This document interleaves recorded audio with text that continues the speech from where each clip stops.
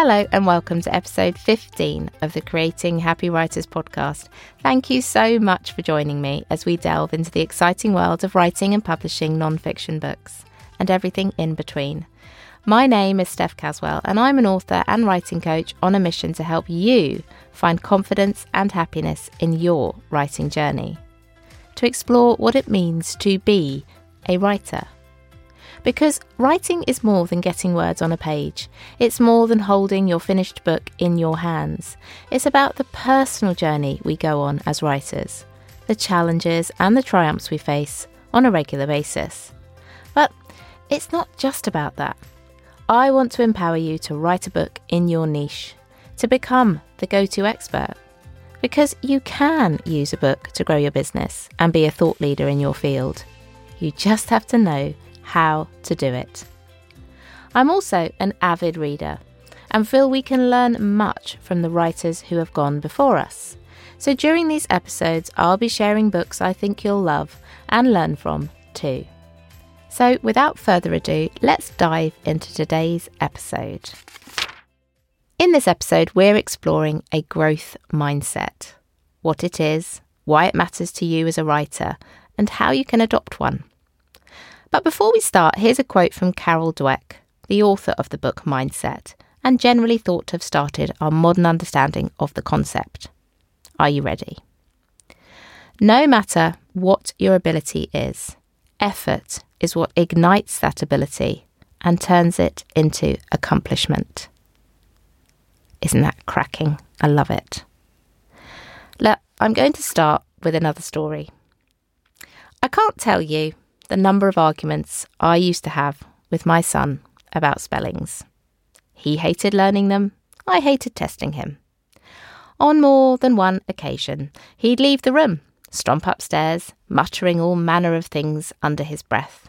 The word stupid featuring more than any other.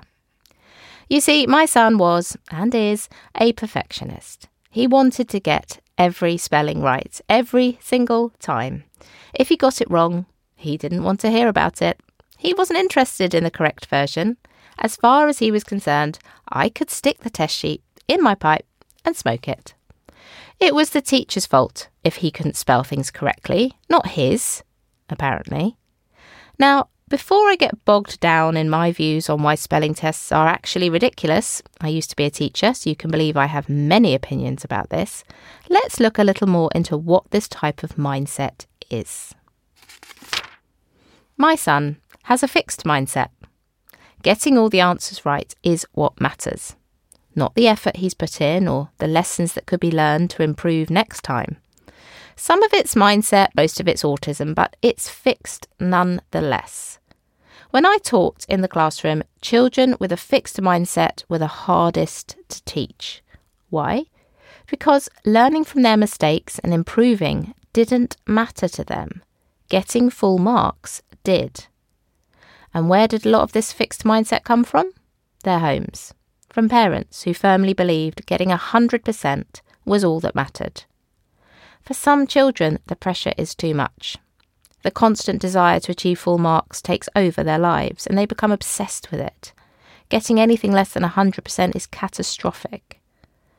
The process of discovering and learning something new is destroyed.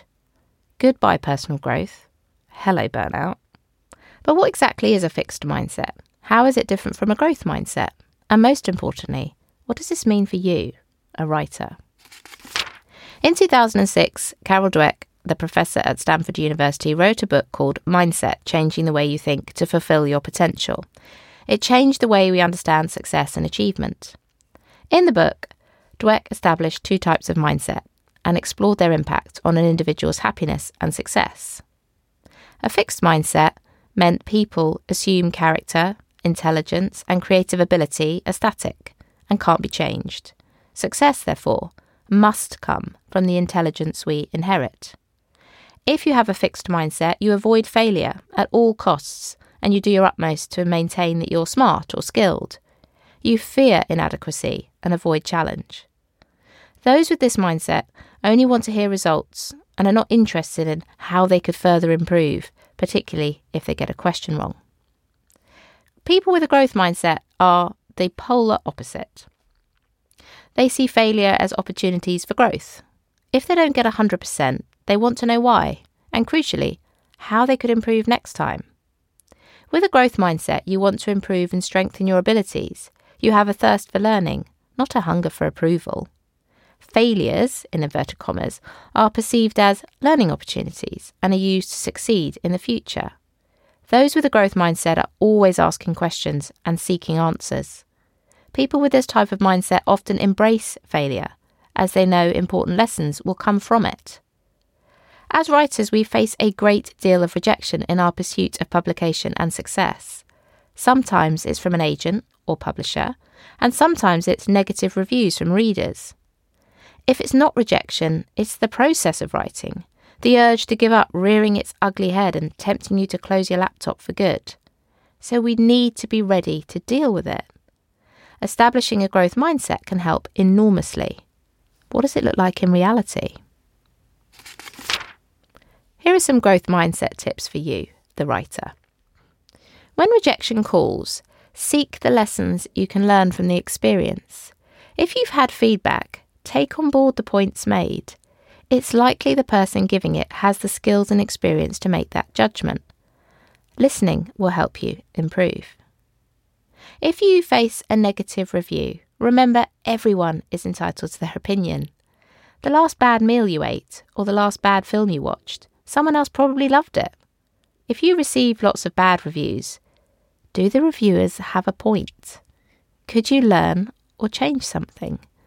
Now, believe me, I've had negative reviews and it can crush you. So I'm not saying that you have to be a robot about the situation. But what I am saying is look at it rationally. The first thing that will happen when you receive a negative review is that you will feel very emotional. And that is obviously a very natural process. Once you have got over that emotional take, look at it logically. Now, I have on the first book I wrote, Keeping Bums in Seats, one negative review, one one-star review from somebody who I can absolutely guarantee is not a teacher. And his review said something like, if any of the stuff in this book is new information, then welcome to Earth, or something like that. And yes, it's obviously, I mean, I couldn't tell you any of the 5-star reviews, but I can definitely tell you the 1-star review. And when I first read it, I was crushed, obviously. But the second part of me thought, is this person a teacher? And for the life of me, I then decided that I was going to go and investigate this person's other reviews. And basically what he does is he goes on to all sorts of books and products on Amazon and he just leaves 1-star reviews. That's kind of his thing that he enjoys doing. And once I realised that, I thought, you know what? It was just an unfortunate thing that he happened to pick my book to write that 1-star review about. And he's not my ideal reader. He's entitled to his opinion, and I left it there. And that is hopefully what a growth mindset has taught me, is that it's okay. People will have those differing opinions, and it's about making your peace with that. Even if he had been a teacher and he thought it was a terrible book, that's okay too. It's not for everybody. And trying to adopt the idea of this growth mindset rather than feeling as though that immediately makes me a failure and immediately I should unpublish that book.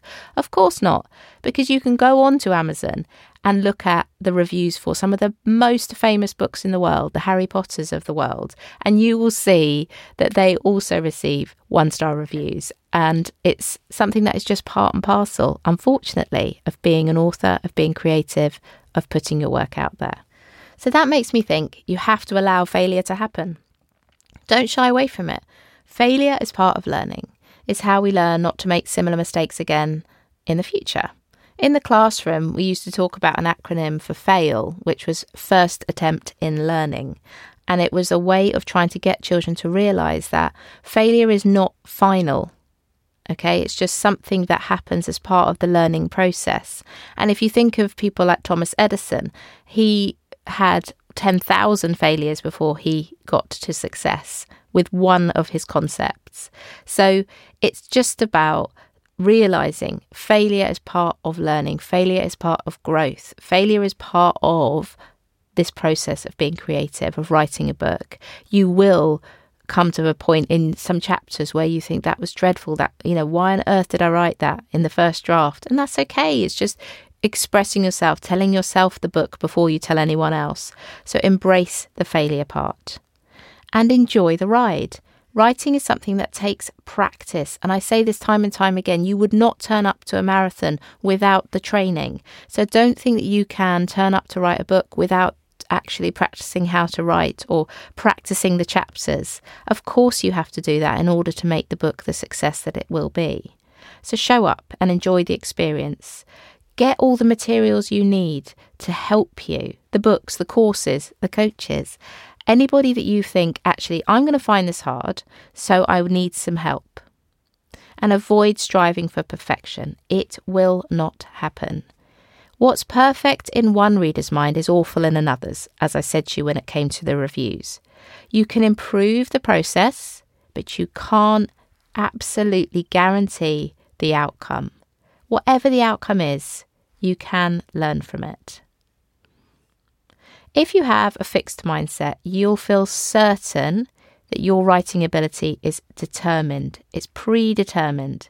If you don't believe you can develop your writing ability, you won't seek to improve. So you have to get rid of this mindset and you'll soon start to see improvements. Every writer can improve and learn something new every day. No matter how experienced, how successful, it's all about the journey and the continuous learning. And finally, only 25% of our IQ or intelligence is inherited. That leaves a massive 75% that can be improved. That's a lot of space, if you like, for growth. And I remember the first time I heard that statistic when I was a deputy head, and it absolutely blew my mind because I always thought that everything was, well, more or less inherited and that there was only a small amount of ability to learn and grow and change and adapt what we know. And I just think it's really worth thinking about that if you are someone who struggles with mindset. Unfortunately, mindset is developed at an early age. Schools work with children from as young as 4 or 5 to help them develop a growth mindset. And this encourages them to be inquisitive and open-minded and naturally curious. But for writers like us who don't maybe or didn't experience the value of learning about a growth mindset at school, it's never too late to start. Praise and recognise your effort, not the outcome. Encourage questioning, trial and error, celebrate failure. After all, how we perceive success and failure in our personal and professional lives dictates how happy we are. And I want to be a happy writer. I want you to be a happy writer too. I also want us both to be successful. I know I still have plenty to learn, and I'll fail many more times along the way, but I'm okay with that, and you should be too. Because nothing worth having comes easily, right? I hope you enjoyed this episode and you realise how important it is to adopt a growth mindset. You will fail from time to time, and a fixed mindset will rear its ugly head. But that's okay, it happens to everyone. It's the awareness that matters, recognising that fixed mindset and doing something about it. Just don't be my husband, who alerts me to my fixed mindset every time it crops up by saying, FMS, Steph, FMS. Frankly, he's lucky he's still got his testicles. I'd be so grateful if you could leave a review on your favourite podcast platform. Much like book reviews, podcast reviews can make all the difference in getting more listeners and spreading the Creating Happy Writers message. And if you know another writer who'd enjoy these episodes, do share it with them too. You can also give me a shout out on social media using the hashtag Creating Happy Writers. If you'd like to connect, you can find me at creatinghappywriters.com and on Instagram and Facebook at Creating Happy Writers. If you'd like further support to write a book in your niche, you can buy a copy of my book, Dare to Write, How to Confidently Write a Non-Fiction Book to Grow Your Business, which takes you on the journey from initial idea to publication. It's available on Amazon and on my website. You can also join the community by subscribing to my fortnightly free newsletter, which is funnily enough called The Right Stuff, full of ideas and advice about writing and publishing. All links are in the show notes, so until next time, happy writing.